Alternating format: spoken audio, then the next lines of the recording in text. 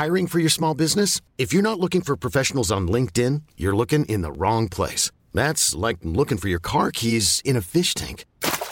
LinkedIn helps you hire professionals you can't find anywhere else, even those who aren't actively searching for a new job but might be open to the perfect role. In a given month, over 70% of LinkedIn users don't even visit other leading job sites. So start looking in the right place. With LinkedIn, you can hire professionals like a professional. Post your free job on linkedin.com/achieve today. Hold up. What was that? Boring. No flavor. That was as bad as those leftovers you ate all week. Keke Palmer here, and it's time to say hello to something fresh and guilt-free. Hello Fresh. Jazz up dinner with pecan-crusted chicken or garlic butter shrimp scampi. Now that's music to my mouth. Hello Fresh. Let's get this dinner party started. Discover all the delicious possibilities at hellofresh.com.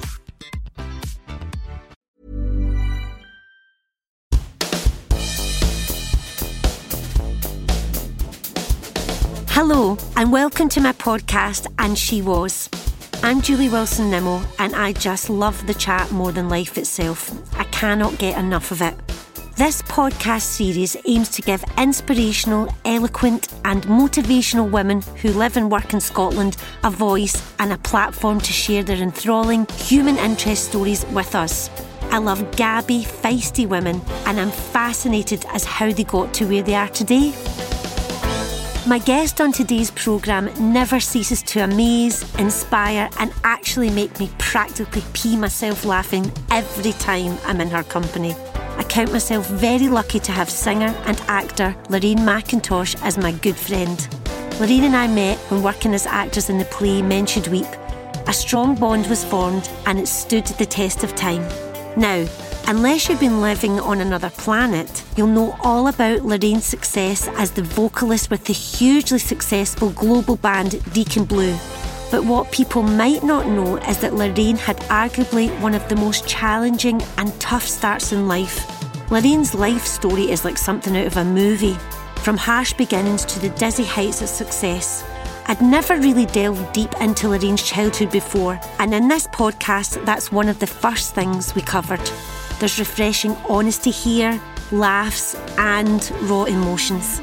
I hope you enjoy this conversation as much as I enjoyed having it. This is And She Was with Lorraine McIntosh.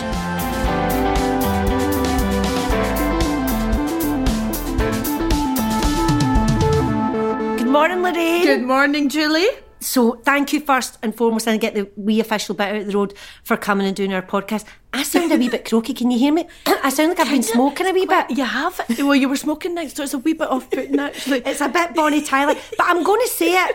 I mean, we're so excited that you're here, right? I'm not just saying that, right, because obviously you owe me a lot of money, but also as well, coming on this as my pal, but I'm a hell of a nervous, so I'm going to get it out. I think it's worse because we are pals. I'm never really nervous doing interviews, but I'm slightly nervous about this one because it is funny talking to your pal. The best thing I can say about Lorraine from being her friend is that she always makes me laugh from the off. You can't ever be with Lorraine and not be carrying on or laughing and stuff, and there is obviously a really serious side to the both of us.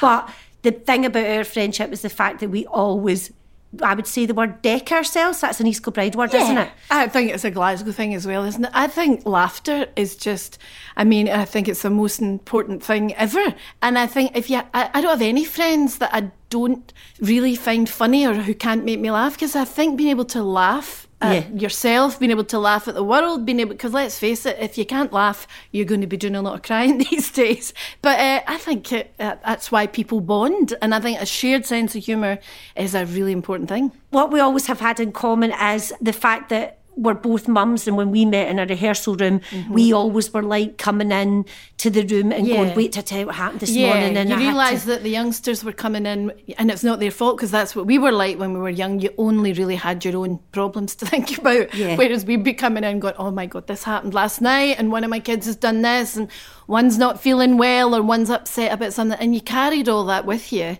And it's a real bonding thing, I think, between mums that are trying to work and, have a career and be a great mother. And it's really, really hard. So when you find another mother in that situation, you're kind of drawn to them, I think. And also that fits in nicely with the podcast. For me, Lorraine, you are a really inspiring woman. You do come into a room and obviously, you know, people just have an idea. They look at you and go, oh, she's got this and she's in a band and she's an actor and she does this and that and her life must be so glamorous and all the rest of it. Whereas I know the nitty-gritty of that. I know the story behind that. And the fact that you're open and sharing it and the fact that we can have an absolute riot about it and then next minute we can be crying about something as well. But that's the thing that people don't get. I think people just go, Lorraine McIntosh, she's this most successful thing. And then you break it down and go, actually, she's had to graft and graft and graft. And I think I called you lucky recently and I'm apologising for it now because you're not just lucky, you're I'm going to say a badass of a woman. Well, I take that as a big compliment. But it is, you are. Well, you are. But I do think I'm lucky though. I mean, I think gratitude is a really, really important thing and I have loads and loads to be really grateful for. I mean, I work with singers, I work with actors, you know, I see them all around me all the time and I realise, and I honestly, I'm not, you know, saying, oh, poor me or, you know, give me compliments. I know there are better singers out there are better actors out there, and sometimes you just have something and then you get a lot of luck. And I really think being in Deacon Blue, there could have been loads of people took my place in Deacon Blue. I happened to be in the right place at the right time and I fitted in and I know I bring something to the band. I'm not saying I'm not important in the band, and I know I bring something when I do an acting role, or at least I hope I do. But you realise there's a huge element of luck, you know, like in both our lives. You know, we could have had very different lives, let's face it, and we've been blessed to have this. And I think the important thing is that you have had that luck and you know that. So when you meet other people that are struggling to do what they're doing, that it's kind of your responsibility to try and make that a wee bit easier for them, or to at least understand the difficulties, that everyone's life's not dead easy and it's not lucky. I'm not saying my life's dead easy. It's had its moments, but I'm very grateful because I have been lucky.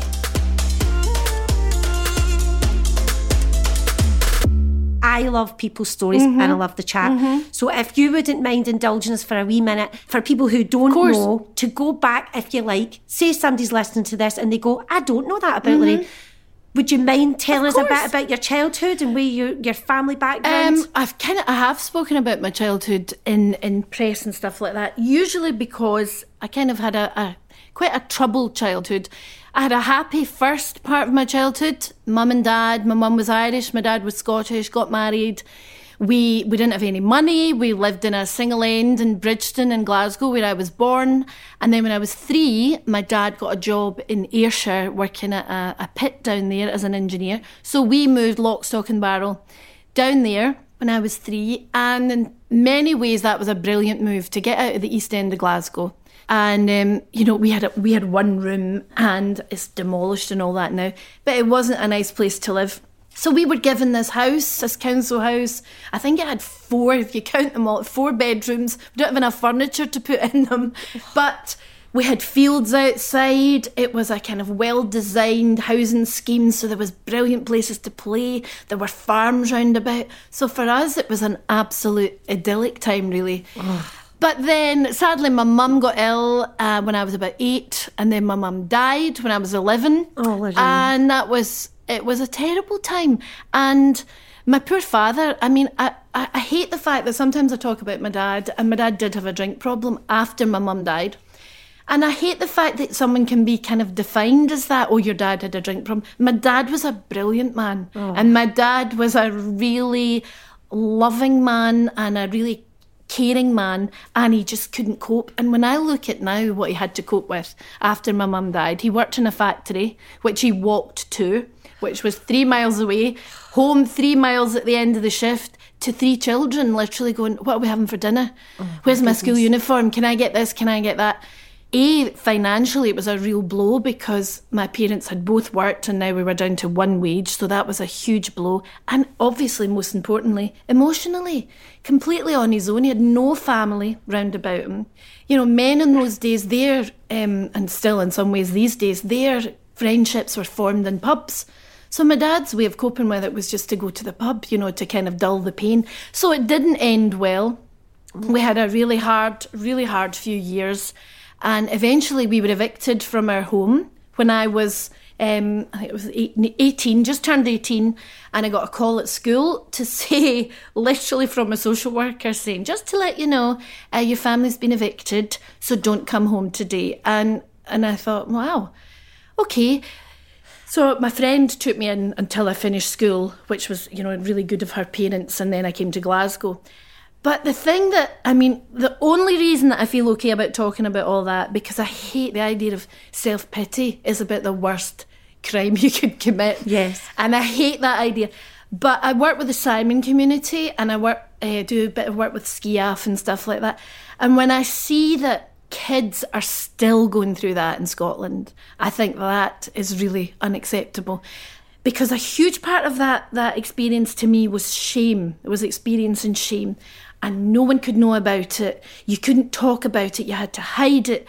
Like somehow you had done something wrong. My father hadn't done anything wrong either. My dad probably had depression. Who knows? In those days, nobody talked about it. So now I do feel if I'm asked about it, I would love to think that somebody out there might be going through what I was going through then and thinks, you've got nothing to feel ashamed about or worried about.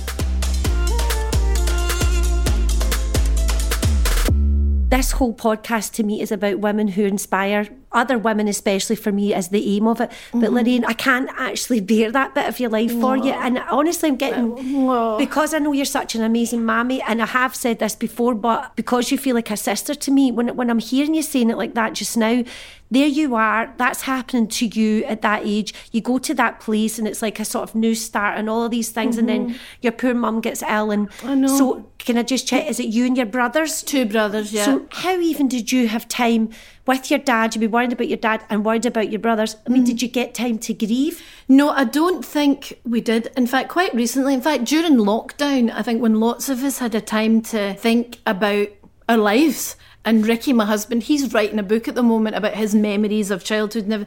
And it got me started thinking about mine. And I thought, no, I didn't really get a chance to grieve. My brothers were a bit older. So quite quickly after my mum died, my eldest brother went off to university in the days when poor kids could still afford to go to university because they got a grant and their fees paid and all the rest of it. So that was a brilliant way out for my eldest brother. My next brother, he had a serious girlfriend and he kind of drifted away and moved in with her family because it was a much better place to be, and ended up getting married. But I was at home, so I ended up in a very intense way at home with my dad. And, it was really hard and it was really lonely and it was scary. We had no electricity. The things that kind of upset me about it are thinking that you went to school in those days and you were punished for being poor. Really, because you'd go to school and you wouldn't have a PE kit, you wouldn't have sand shoes, you wouldn't have a towel sometimes to bring, and you think, how could it be that teachers wouldn't notice that and say, oh, that's a girl whose mum died last year. Oh, we should maybe be a wee bit interested in that. Nobody did anything or asked about it. And I hope that's different now. I think it is different now. And I was really encouraged recently when that whole discussion about period poverty in Scotland. And I think that is brilliant. These things are what makes a huge difference to people's lives, because I've been there, Yes. I've been unable to afford to buy tampons or towels or whatever, and you can't ask anyone for help, and you don't go to school, and it has such an impact on people's lives, whether you can't go to school because you don't have dinner money, or you can't afford to go in because I don't have the PE kit today and they're doing PE and I'll get into trouble, or I've got my period and I don't have sanitary towels.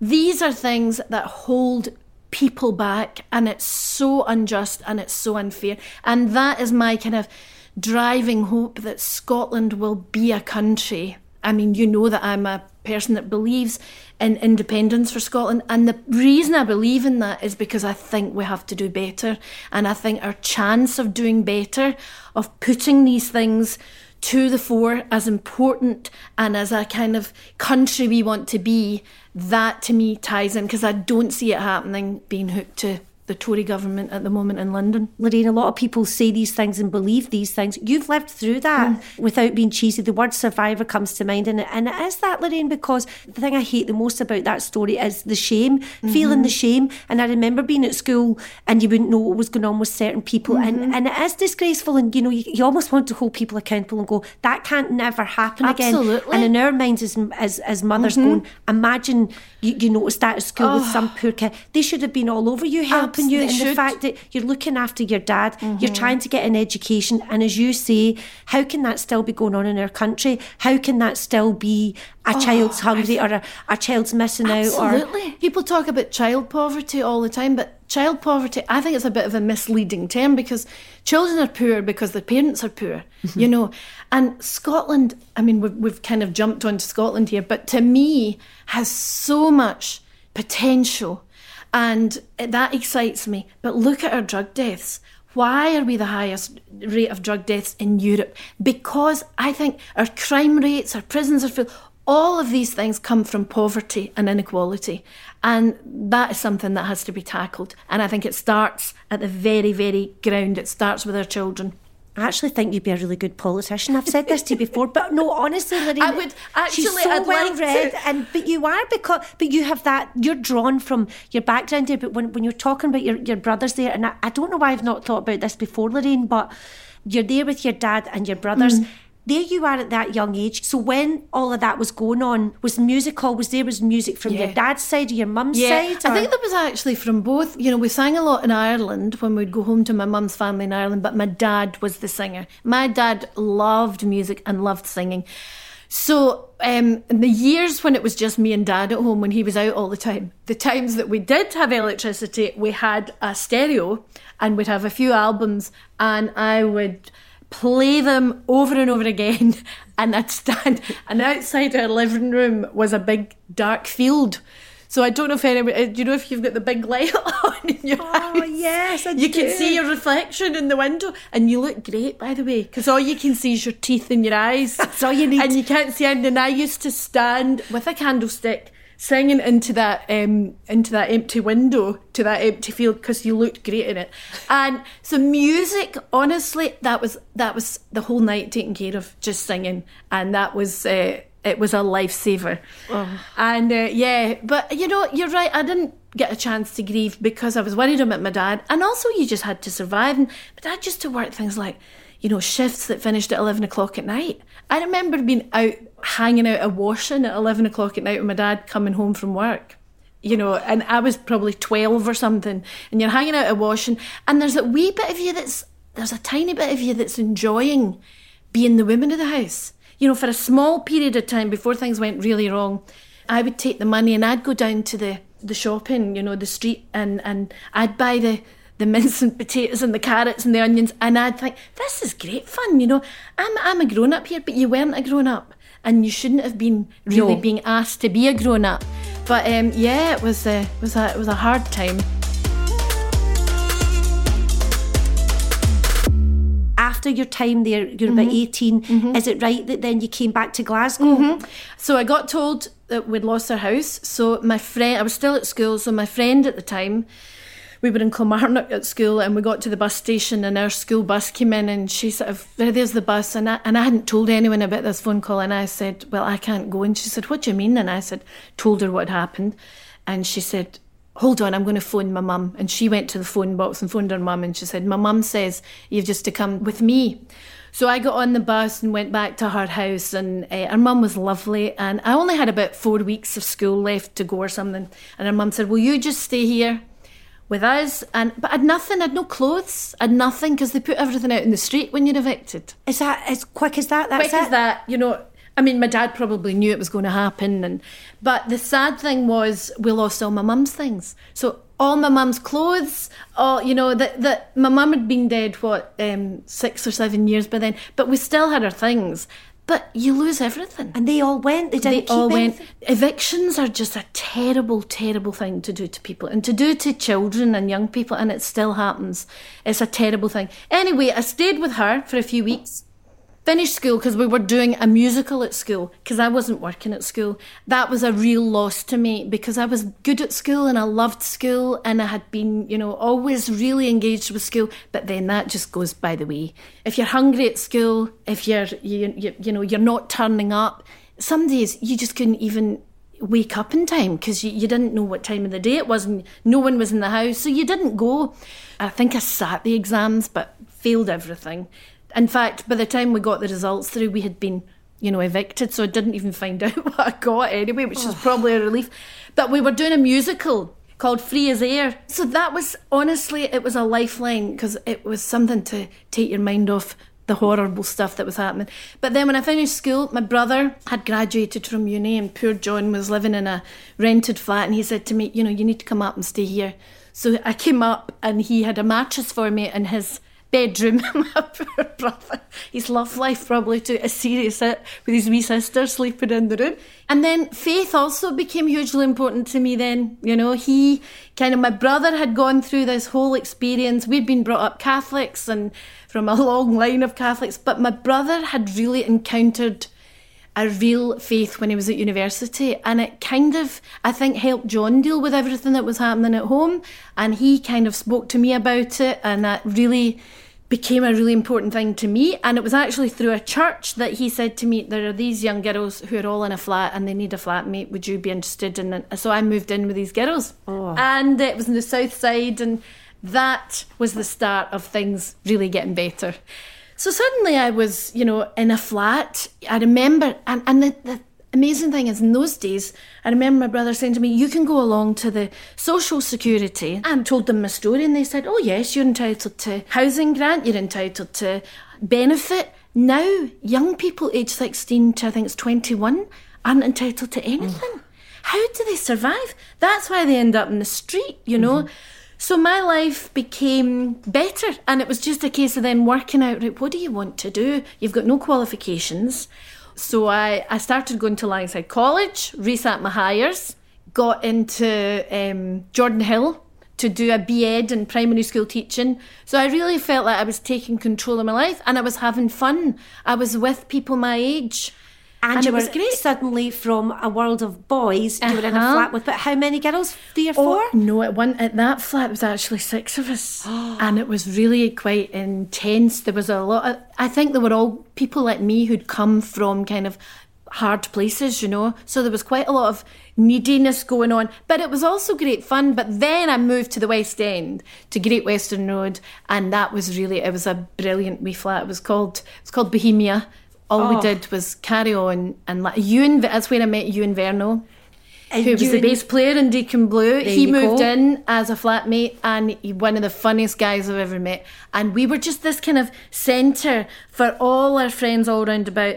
We used to go to the Winters Girls pub across the road, and then they'd all come back to our place. It was the most horrible flat you've ever seen, but we were just really, really happy. And when you're setting that scene like that, I'm thinking about this journey. So it's going on and up. Thank goodness it's going up. Yes. But see that whole time, Lorraine, I'm imagining you, as the music's still there, it's always there when they're asking you what you want to do. Are you playing guitars? What are you doing? Well, honestly, I've said this to people before. Never occurred to me that there was a possibility that you could make a life doing something you loved. I mean, I don't know about you in acting, but you were determined you were going to go to the conservatoire and that's what you wanted to do. Mm-hmm. I didn't even know the conservatoire existed, when I came up here, or that you could be in a band. I just thought music was something you did at home. But my boyfriend at the time was a drummer, and he'd moved up to Glasgow. He was in a band, and they had 2 backing singers, and I used to go along and see them and think, oh, I wish I was asked to do that. And then one of them left and they just said to me, would you be interested? I was like, yes. That's fantastic. So that was the start. And then I started singing in quite a few bands and making a wee bit of money, and I just thought, this is brilliant. And did you busk, Lorraine? Yes, we did. Yeah. Which was a brilliant way to make money. I bet. My boyfriend was a drummer and he was a great singer. My brother was a great singer and a great guitar player. So we used to go... Oh, honestly, it's hilarious when I think of it now. We used to get on the tube at George's Cross with a suitcase, and in the suitcase was a snare drum for my boyfriend, and we'd get off and we would busk outside Fraser's. And we'd put the suitcase out for the money. Now, we used to make a fortune. Wow. It's not like nowadays where they had mics and all that. There was none of that. It was pared back. You sang really loudly. It was the worst thing in the world for our voices. Oh. But we sang all day, and it was honestly...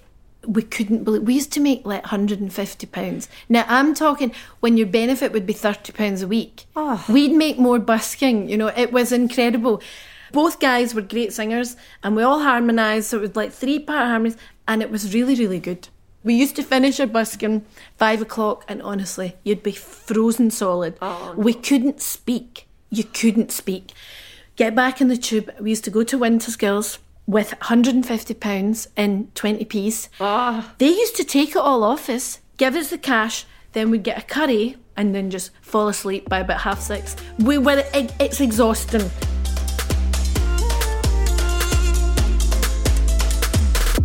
I'm seeing all of this. You're setting it up, and I know that, the curry and counting the money and all that, that sounds like a brilliant life, but we know that it changes a gear. So where, at this point in your story, does Deacon Blue come into your life? Well, Deacon Blue was kind of, in that point in Glasgow, in the mid-80s, Glasgow was a real hub for the music industry. All the A&R people, that's artists and repertoire, who work in record companies, who kind of job it is to seek out new talent and then nurture them through the process. Glasgow became the place to be. So I was singing in bands, and they were never really in the middle of it all, kind of on the fringes, but would see these bands starting up, and then the whole talk about was who's going to get signed, to a record company.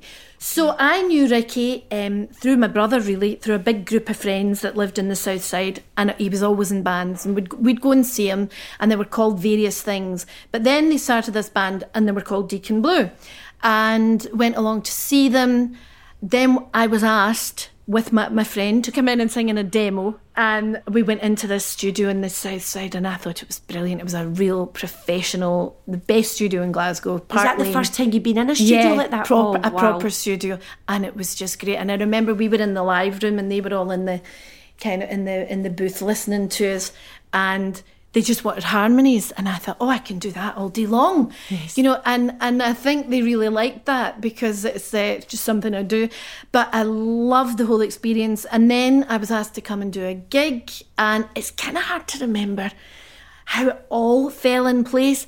But I was asked to do a few gigs, and then I wasn't part of the band or anything like that, though. And then the word was they were getting a record deal by CBS Records, and it was this massive 6-album deal, and it was just mind-blowing, really, that this had happened to people I knew. And then they were going off to London to record Raintown, their first album, and I had sung in a couple of the demos, and I was still living in Bohemia in Great Western Road. Obviously, no one had a phone in those days, or a house phone or anything. So I came back one day and I had a letter through the door from Jill Maxwell, their tour manager, saying the band would like to come to London and sing, but we can't get hold of you. Can you please phone this number? Stop. And I was like, oh my God, have you seen this? Right, what are we going to do? And I was, my pals were all saying, you're going, of course you're going. And I said, will it be the bus? How am I going to get there? And they were like, no, phone this number. So I phoned, and of course they were like, no, you're flying down. I had never flown. So never been to London apart from passing through it one night in a bus.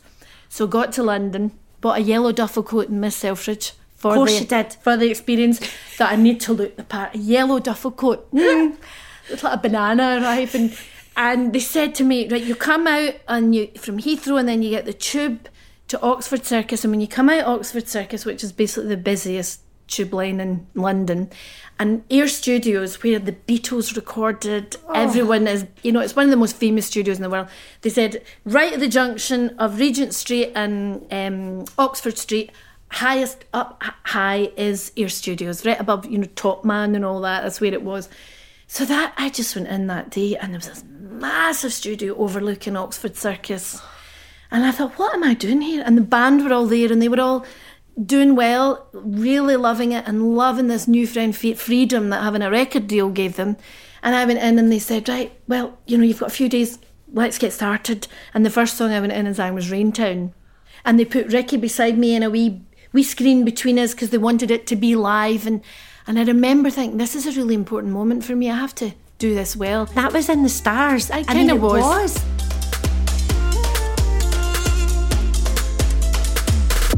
When I was living through hard times and when I was younger, I never felt that was my life. I always felt really optimistic. And I think that's youth. And that would be a terrible thing if young people now didn't think there's possibilities out there. You know, I was asked to go and do give my prize-giving speech in Kilmarnock in St Joseph's, probably 8-9 years ago now. And I remember thinking, oh no, I can't do that. Prize-giving speeches are from people that have, you know, had PhDs and done this.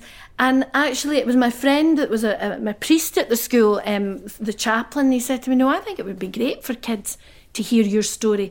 And then, and Ricky said, because there'll be kids sitting there who are going through what you went through, who are excluded from prize-giving speeches that are all about, oh, congratulations on your 5 A's or congratulations. So I went down and I did say congratulations if you're sitting out there with 5 A's. But if you're sitting out there with nothing, don't give up, because I had nothing, you know, and loads of people have nothing. And it's not, this year seems like the most important in your life. It's not. There's a whole life out there. You've always been such a hopeful person, and not in a, you know, you're very real as well, but to have that hope and even know when you're in that opportunity, when you're in that, you know, recording.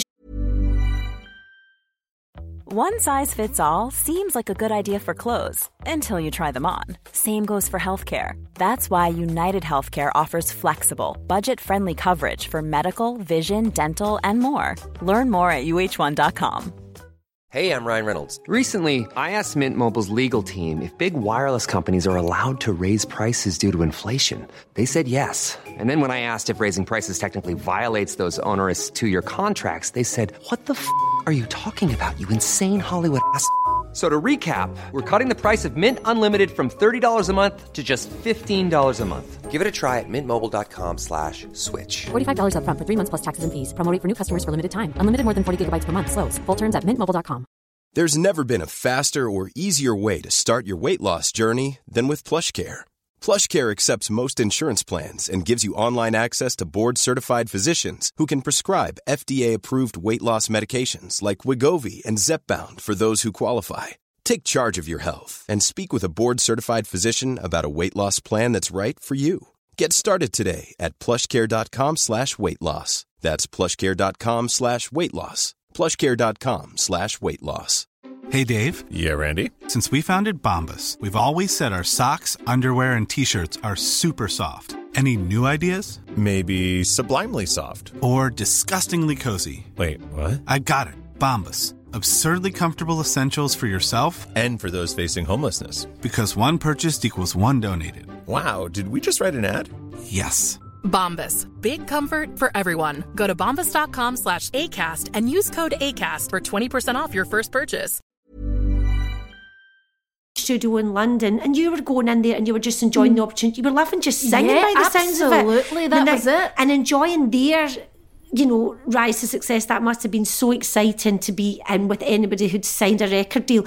And of course, everything else that comes from it is hard work and graft and luck, but at the same time, that's your voice that's took you there, Lorraine. And to go, imagine you hadn't gone there. So do you mind for a wee minute talking about the catastrophic success that Deacon Blue, for people that don't know, was that overnight or did that build? Well, Raintown was sort of, I wasn't officially in the band. In fact, on the Raintown album, it says all their names and then it says with Lorraine McIntosh. Does it really? Because I wasn't actually part of the band until after Raintown was finished, and then they were talking, and it was actually Jim, our keyboard player, who said to Ricky, you know, you really need to ask her to join, because at that point the A&R man was talking about me doing something on my own. Oh, okay. And so Ricky and Jim came round to my flat and said, you know, we'd like you to join the band properly, which I was just delighted about because I was loving it. So the band we did work really hard that first year. We literally had a wee van the gear, and we were in, and we drove up and down the motorways to every town in England, to, you know, Oldham, Manchester, Leeds, Sheffield, London, Southampton. Touring that album, if you like. Touring all those songs, yeah. Okay. And we had done a wee bit before the album was recorded, but mainly after it. And Raintown was not getting played on the radio. But CBS really believed in the band and really believed in the album, and they brought out this kind of deal which said if you buy Raintown and you don't like it, we'll give you your money back. No way. Yeah. Oh. So they set out this big promotional thing, and it started to get a wee bit more interest. It got brilliant reviews, and then we went back into the studio and we recorded Real Gone Kid, which was going to be on the second album, and then Real Gone Kid was a hit single, and that basically changed everything. And we hadn't expected that really, because then suddenly you're on A-lists at radio stations, you're on Top of the Pops, you're on Wogan, you're on all these, you know, all this stuff happens. And it happens when you're with a big record company. It happens all around Europe. Yes. So it happened, you know, you're getting up in the morning and you've been asked to do interviews, and you think, I've done someone in, you know, Munich, and someone in Washington, and someone, you know, with Japan, and music just, when it goes out there, it just goes out there. So it's like you're sort of thrust when you're successful, that when you watch films about bands and stuff like that, and when you're describing it, I can see it in my head, it's like suddenly you're doing that in this single, and it just blows up. It really does. And it was, you know, everything just got multiplied 100 times, you know. Suddenly you've got a tour in front of you, and it's a massive tour, and you're touring Europe, and you're playing to, you know, you're playing Wembley Arena for 4 nights, and you're thinking, you know, a year ago we were playing to 30 people. And how did you take that step up to that? Because you're used to, you know, playing and busking and stuff, and then I mean, how do you deal with that? Was there a moment where you stopped? Was it overwhelming for you, or was it? I think it was all really exciting, and we really embraced, you know, doing Top of the Pops, for example. To me, you know, was just, you know, if you're out my generation, that was the thing that all you had to say to then about, oh yeah, I saw them on Top of the Pops. And when Ricky was a teacher previously, and when he left teaching, he said all his, you know, colleagues used to laugh and say to him, oh, because he was leaving, because he had a publishing deal to go and write songs, and they'd say, oh, I will see you on Top of the Pops, you know, never thinking they would. Yeah. And, you know, they did. And for my dad, who thought it was terrible, because I also left college after a year, because I was never going to be a primary school teacher, really.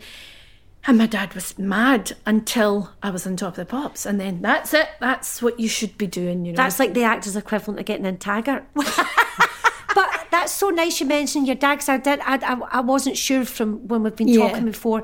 Did your dad get to see the success for you? Thankfully, and I'm really thankfully did. My dad got to see us. Really, we got to #1. Although my dad used to come out with the funniest lines, you know. My dad, our song Loaded, my dad thought Loaded was just about having loads of money, which it's not. And he used to go about, just relax, because you're loaded. And he thought that was brilliant, you know, just relax, because you're loaded. And my dad got to see us play in fact, that was the last night I ever saw him, was the night we played, not the Hydro, it wasn't there then, the SECC. And he came, and in fact, recently we were listening to an old Answer Machine tape from 1990. Oh, wow. 1989, that we kept because he's on it. After the gig, phoning from Central Station saying, oh, that gig last night. And he said it was the best night of my life. And you've still got it? We still got it. We kept it. We do not scrub over this on it, because, my dad got to see a bit of that. But my dad died in January 1990, so he died a month later, at 61, just had a massive heart attack. So he never got to see more important things, like he never got to meet his grandchildren or anything like that, but he got to see that the band had done well, and I think that was a whole new lease of life for him. You know? I was going to say that must have been so lovely for him, because let's face it, we're both parents, you'd be worried about them, and especially when your kids go into the arts and things and thinking like, you know, my dad would always be, what's your plan B, and all that kind of stuff. Exactly. For him to stand there at the SECC, oh, he was so and see blown you away in all your glory, and are you like your mum? Did you look like your mum? I do. I look like them both, actually. But I do look a bit like my mum, and I look like him too. And I think my dad, you know, for working class people in Scotland, you know, growing up in the 50s and stuff, life was hard. And then his life had always been hard. And then suddenly there's your daughter in front of 8,000 people, you know, and her life's travelling and having, like, you know, a great time.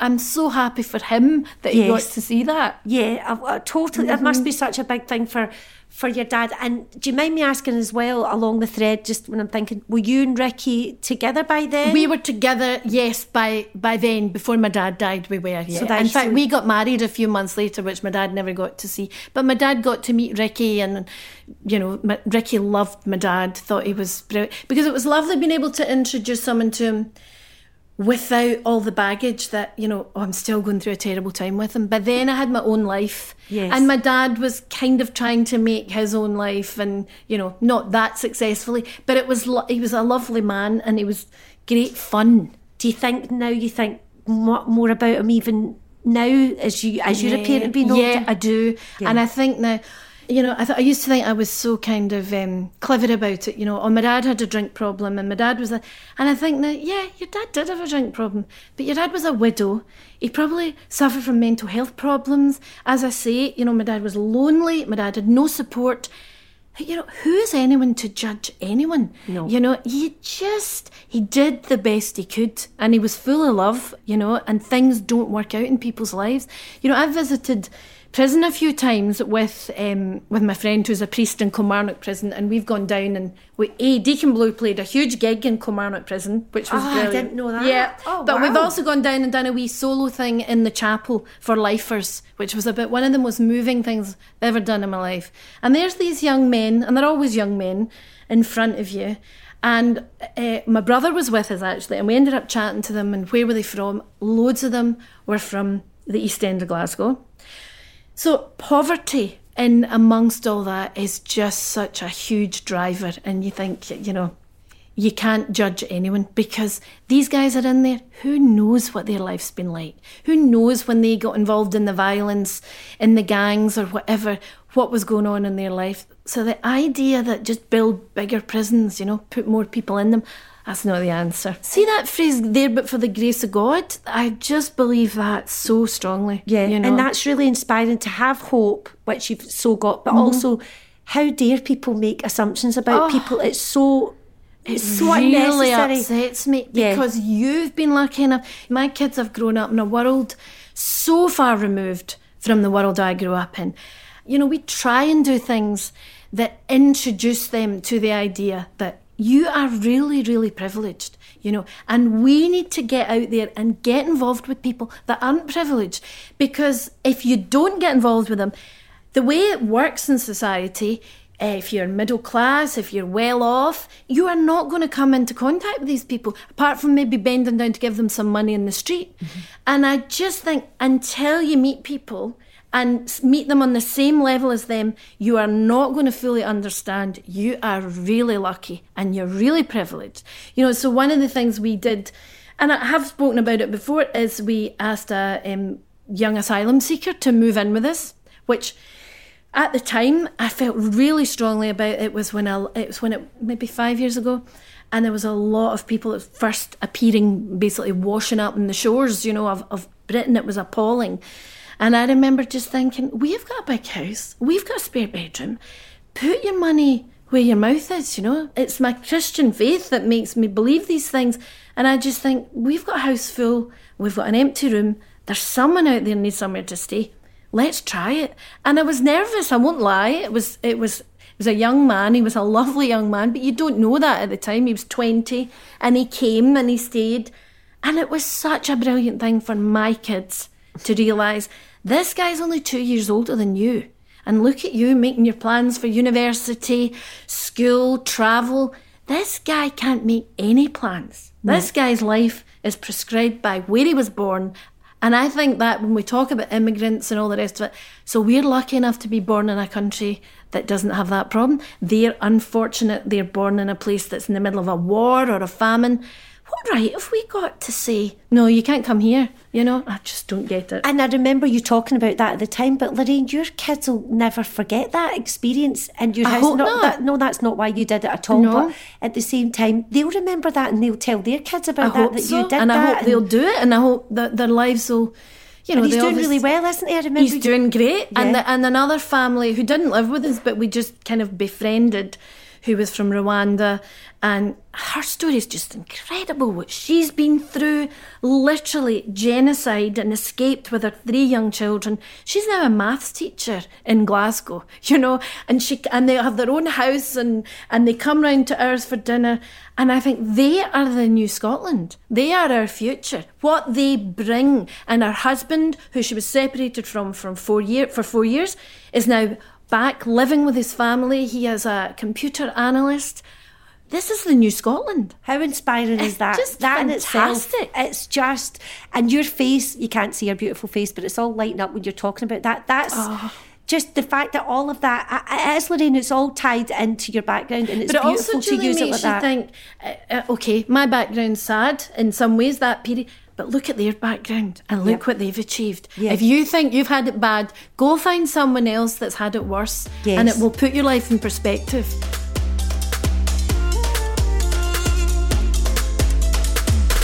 Another thing that I have to ask you about, as well as your amazing musical career, is of course how we met, which was through acting.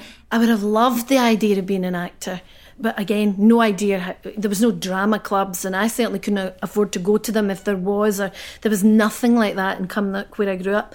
But then when I came to Glasgow and I was kind of working in bars and doing various things, I literally passed the RSAMD in Buchanan Street one day with my boyfriend, and I said, that's an acting school. And I remember we went in, and to me it was like fame. There was kids kicking their heights and and you know, I was blown away. So I said to my boyfriend, what goes on in here? And there was actually a sign up about auditions for the course. So I auditioned. I was told to come in on whatever morning, and I had to do two pieces, a Shakespeare piece and another piece. It's so embarrassing when I think of it now. No. So I stole from the school library, because I went down to visit my boyfriend who was still at school, Claire Bloom doing Juliet, the tapes. And I came home and I basically copied Claire Bloom. And then I thought, I've got to do another one. And he said, oh, what about this play? And it was Juno and the Peacock. Love that play. But I never read the whole play, Julie. I just looked through it till I saw a woman's name. Bessie Burgess was her name. And I thought, I'll do her. Never read the play. Never read any of the plays. Went in, auditioned, couldn't believe it, what it was like. These people sitting at a desk in front of you and go up the back and do it. And terrifying. Went for it. Came out, and it was the days when they said, we pin your name up at lunchtime. So my boyfriend and I went outside for a fag. And I came out and I said, they pin your name up, apparently. Oh. So I went, my name was pinned up. And then you went back in the afternoon if your name was pinned. And then it was all about be a tree and be this. And I was rubbish. And was that working with people in a group? Yeah. Like improvising? And I had no idea what they were talking about. Okay. You know, I just basically was pushing my way forward, probably trying to be, just look at me, and it wasn't happening. So I didn't, but then they wrote me a letter saying I was on a waiting list. So I almost got in, which was a miracle. But anyway, that's before the band? That was before the band. But all the music's still there. This is at the very beginning of me being in Glasgow. So if you got in, you would have went to... I would have gone to drama. What's called the Royal Conservatoire. Yeah, I would have. You would have been there doing the acting course. I would have, yeah. I would have, but I didn't get in. But anyway, then the band split up. I had 2 kids. We're talking about 1994. We were actually in Los Angeles. Ricky was recording a solo album there, so we were spending the summer there, and I was just enjoying looking after my kids and not working. And a friend of ours who's called Paul Laverty, who actually writes with Ken Loach or for Ken Loach movies now. I think he's done the past 5 or 6. At the time was over there researching a film, and we got in touch and said, look, come on up to ours, see somebody Scottish, somebody normal for a wee while. So Paul came up and we had a great night with him, and it was Paul who said to me, do you ever think about acting? And I said, no, it's too late now, I'm 34, blah, blah, blah. Anyway, that was all that happened, and then I came home, and one day Paul phoned me about 6 months later and said, look, I'd really like to come out for dinner with Ken Loach. Ken's in town, I'd like to come out for dinner. So we went out for dinner, and I had been a huge Ken Loach fan. And I thought, I have to do this. So went out, and Ken Loach has the most amazing ability. Not that it's that hard with me to just make you talk about yourself. Oh. And he just kind of sat there and listened, and so this and this and this, and tell me about this. And that was it. And then got And did asked, you just click with him? Could you feel quite yeah, relaxed with him? I felt good with him. But I had to audition. Then he said, I'd like to come in and audition for this film I'm making called My Name is Joe with Peter Mullen. Oh. And we had to go in and do improvs, which I'd never known anything about. I just found all that absolutely fascinating. And there was a wee bit of me that thought, well, you've asked me to do this. I've not put myself forward, so if I'm rubbish, I'm rubbish. That's so you. Do you know what I mean? I was like, right, go for it. But it's so funny, you'll know all about this, all these different actors that you're doing all these situations with. Just invent a scenario and they all burst into tears in about 5 seconds. That seemed to be the thing to do to get attention, to burst into tears. And I couldn't do it. I was like, oh, she's crying. It'll look really stupid if I'm crying too. And do you did know you what I mean? cry? No, didn't. Good. Because there was too many of them crying. They're all crying. That's probably why you got it, because Maybe. you probably were really natural and he's going, Why are I they can crying? see them all crying. So anyway, I got a part in My Name is Joe, and it was a brilliant experience and a real eye-opener. And then I thought, that's it, I can act. But Lorraine, that's a big movie. Like, that's a real iconic movie. Obviously, at the time when you're making it, you don't know that. But did you just throw yourself into it? Just threw myself into it and loved the whole experience. And you'd literally get the scene for the next day put through your door at night because he didn't want you rehearsing. Script. No. It was a very vague, bare bones of a script. Didn't want you rehearsing the scene. And it was just such a buzz, so exciting. And Peter Mullen was in it, it was fantastic, and Louise was in it, and it was just Gary Lewis, and it was great. But I came away from it under the impression that I could act, and then got my next job, which was in Taggart, and realised I couldn't act. Oh, way. Because... Who were you in Taggart? I was a waitress. I think I was I've been in Taggart 3 times. I think I was the murderer. All the best folk have. But I remember, I thought, oh, this is brilliant, I can do this. And I had to do a conversation while filling salt cellars because I was a waitress. And then I remember the continuity woman coming up and saying to me, hope you remember exactly where every one of these salt cellars was filled up to, at what point in the... And I went, what? What do you mean? Because you had to do it again, of course, a different take. Retakes and eye lines. And but you're saying that made you feel, did you feel you were rotten in it? I thought, I can't do this. I thought it was just go in and be totally natural. Because his style they don't care about that. Yeah. Nobody in the room, and I'll never forget the first time rehearsing for Taggart, and they went, can we get the crew in, please? And about 40 people walked in. Terrifying. Like, oh my God. All watching you. It was a real bump of reality, and I thought... And now, even though I do think in some ways acting is something you can do or you can't do, I realise now when I work with people like yourselves and like this recent play I've just done, young people that have all been through drama school, there's a lot to learn. But hold on a minute, it's not like the acting thing didn't work out for you, because then of course you got cast as one of the original cast members in River City. Yes, well, 6 weeks, not quite the original, they were 6 weeks in when I joined. Okay. But yeah, that was a brilliant... You mustn't have seen the Taggart. They couldn't have seen it, I deleted that one. No, I remember reading about the soap, Scotland soap coming to Glasgow and all that, and just thinking, oh, that would be brilliant to be involved in that. And it was really hard to get in. I think I auditioned for the part of Alice 4 times, and it was really hard. And for those listening, it was Alice Henderson. Alice Henderson. And can you tell us a wee bit about her? She was a complicated character. Funnily enough, she had had a really hard time with her parents in the show, and she had been an alcoholic. And she'd gone off to London, and she'd been on all the drugs and all that in the London. So it's full on heavy stuff. Yep. And again, I was there for 4 years, and that was like going to drama school for me. There's no better way of learning, I would imagine. Absolutely. I know you're saying, and a lot of people talk about that go into acting, and I always go, don't get me wrong, I love being at drama school, but it's not the be all and end all, as in somebody like you, they've got all that massive life experience, you're on that set, you know that, you're reading that script. That's learning on the job. And also as well, people, especially younger ones that go into doing telly first rather than theatre, which is really scary. Oh yeah. You just have to sit and watch and learn. And I always say, just be quiet on the set and watch them, and they'll say things like, how do I know where the mark is? But you'll have been just absorbing all that, Lorraine, and watching it. And it's a really brilliant place to learn, because you're in every day, and you get a chance to be really exposed to it all. And I got to see some great people acting and be beside them. And I remember one of my first scenes, and I had to be really sad in it, and the director wanted me to cry, and I couldn't. Could you not? No, I couldn't. I remember you didn't thinking, feel it. oh my God, I'm so busy thinking about this, and I hadn't got to that point. I can now tap into things when I need to. I've seen you doing that. Yes. Night after night, and men should weep or whatever. But then I just couldn't do it.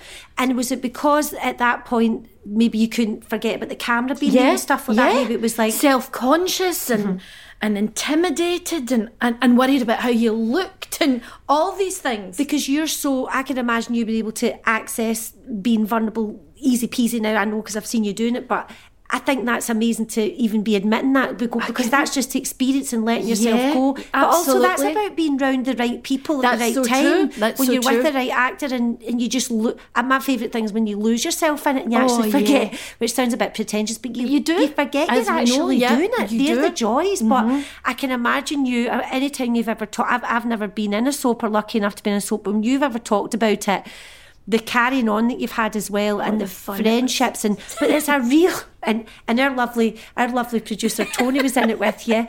Can hear him laughing in my ear. But to have that work, I know because I've got friends that are still in it now.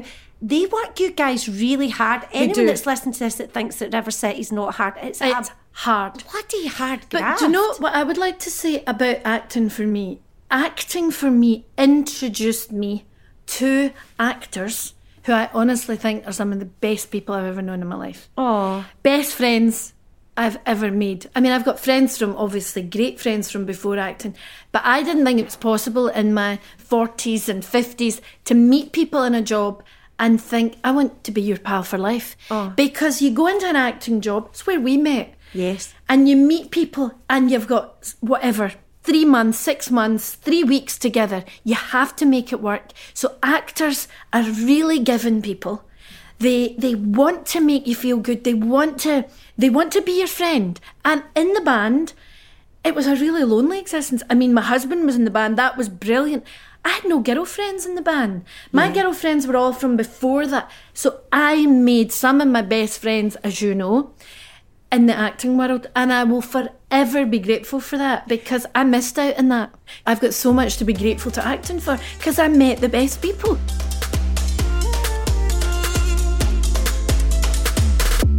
As an older woman, and I'm including that myself, I'm 49, and you are 57. And by the way, she doesn't look that. But we're talking about this, well, if you don't mind me just rounding up with this, because of the nature of the podcast being Inspiring Women, we do have to shout louder, don't we? As actresses, I know you've just done the Comedy of Errors with The Citizens, which you really enjoyed. And you said to me, I was asking you about it off air, and you said, Jules, I loved it because I'm 57, I've never done Shakespeare before. I've never done Shakespeare, and I thought, if I don't do this, and I was scared to say yes to it, but I really wanted to do it. It was with Dominic Hill, who's a brilliant director, and with the Sits, who are a fantastic company, and I thought, I really want to do this. But I was terrified, and I'm 57, no training, I've never done Shakespeare, and I was playing 5 characters. And I won't lie, after the first week, I was crying in the car park, thinking, I can't do this. And I could see these young actors, and I could see how much their training had helped them. And I really noticed what I lack. But it was doable, you know, and I got there, and they helped me, and the director helped me, and it was great fun. And there's a thing about, I mean, we've spoken about this before, about stage fright and about nerves. I don't suffer from stage fright, but I'm so nervous about getting stage fright that I kind of got myself into this state. This is going to happen. Cause one night you're just going to wake up and you're not going to be able to do it. And I just thought, no, you're going to have to park that idea. Nothing's that important, you know. If it all goes wrong, it goes wrong. You'll survive. Yes. You know, even if you get the worst reviews in the world and you never work again, you'll survive. But you're totally right. And sitting here, and I've learnt things today I didn't know about you before, but the thing that's just reinstated for me is Lorraine McIntosh a survivor? And the answer is yeah. Yes, well, you are, that's Lorraine. Nice to know. That's nice to know. But you are, and if somebody's listening to this today that didn't know anything about you, that's what comes across, Lorraine, and you're surviving. Can I just ask you one tiny last question before we go? So, with all these things that you've achieved in your personal life and your career, is there something that you want to do that you've not done yet? Well, that's interesting. Is there something left? Well, it kind of feels like, you know, like you would say, Ricky and I haven't really, in the past 30 years, worked a day in our life, because we've enjoyed it. But that's not quite true, because it is hard work. And Black Deacon Blue did our first gig in 18 months last weekend at a festival down in Somerset, and we were so excited about it. Ricky actually said, God, it feels like Christmas Eve the night before. He was so excited, because there have been points during this 18 months when we've all thought, is any of this going to come back? It's been a time in our lives that I never thought I'd live through. I mean, I'm sure we all feel like that. Has this really happened? Yeah. And when you look back at, you weren't allowed to have your children over, you weren't allowed to hug your children, it's hard to contemplate that that happened. But anyway, the gig happened and we were so excited, and we flew down on Saturday morning. We flew to London, drove to Somerset, did the gig, flew back from London the next day, and we came back and we were exhausted. And you forget it's hard work, because it's all the bits round about it. It's the travelling, and it was the getting up and the getting on a plane again, and it is exhausting as you get older. But we've had a fantastic time of doing it, and wee things come along and you think, yeah, I want to do that. Like, I'm doing a thing that I've never done before for Children's BBC next week that I've never done, and I just want to do it because it's a lovely part and it seems like a lovely wee programme. And I think it's only a week's filming, I can do that. Of course. So you wee can. things come along, and if you want to do them and you're in a lucky enough position to say yes, then that's all I want to do.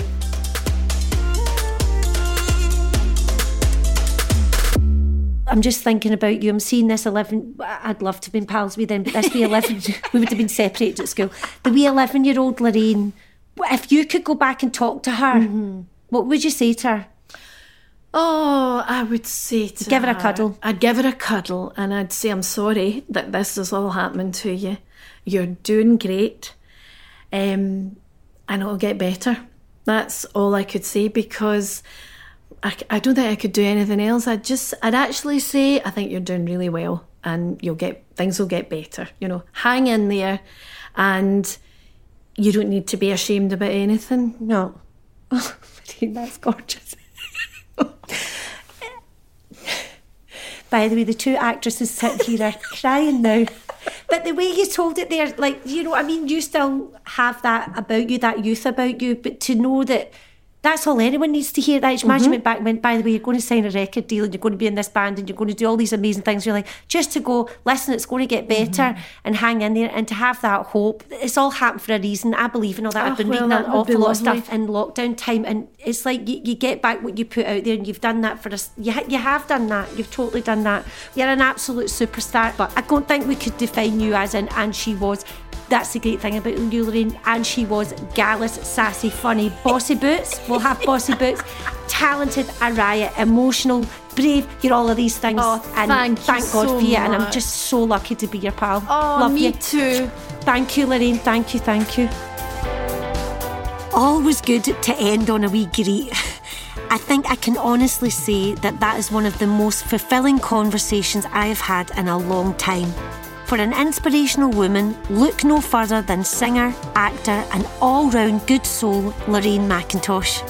My grateful thanks to Lorraine for joining me on this podcast, and thanks to you all for listening. You can find future episodes on Acast, Spotify or wherever you get your podcasts. With thanks to Matt Ramsey for editing and mixing this episode. This podcast was produced by Solace Sounds.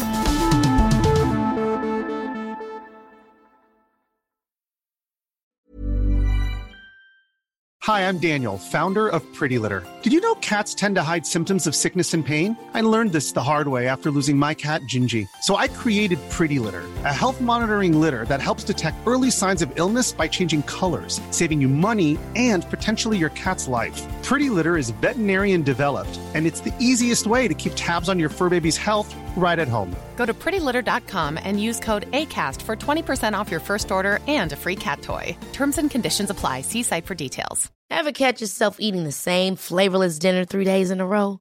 Dreaming of something better? Well, HelloFresh is your guilt-free dream come true, baby. It's me, Keke Palmer. Let's wake up those taste buds with hot, juicy pecan-crusted chicken or garlic butter shrimp scampi. HelloFresh.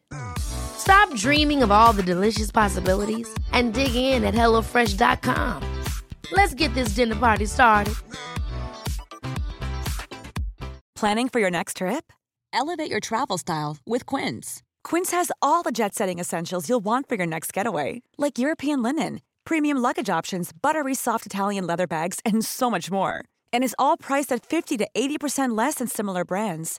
Plus, Quince only works with factories that use safe and ethical manufacturing practices. Pack your bags with high-quality essentials you'll be wearing for vacations to come with Quince. Go to quince.com/pack for free shipping and 365-day returns.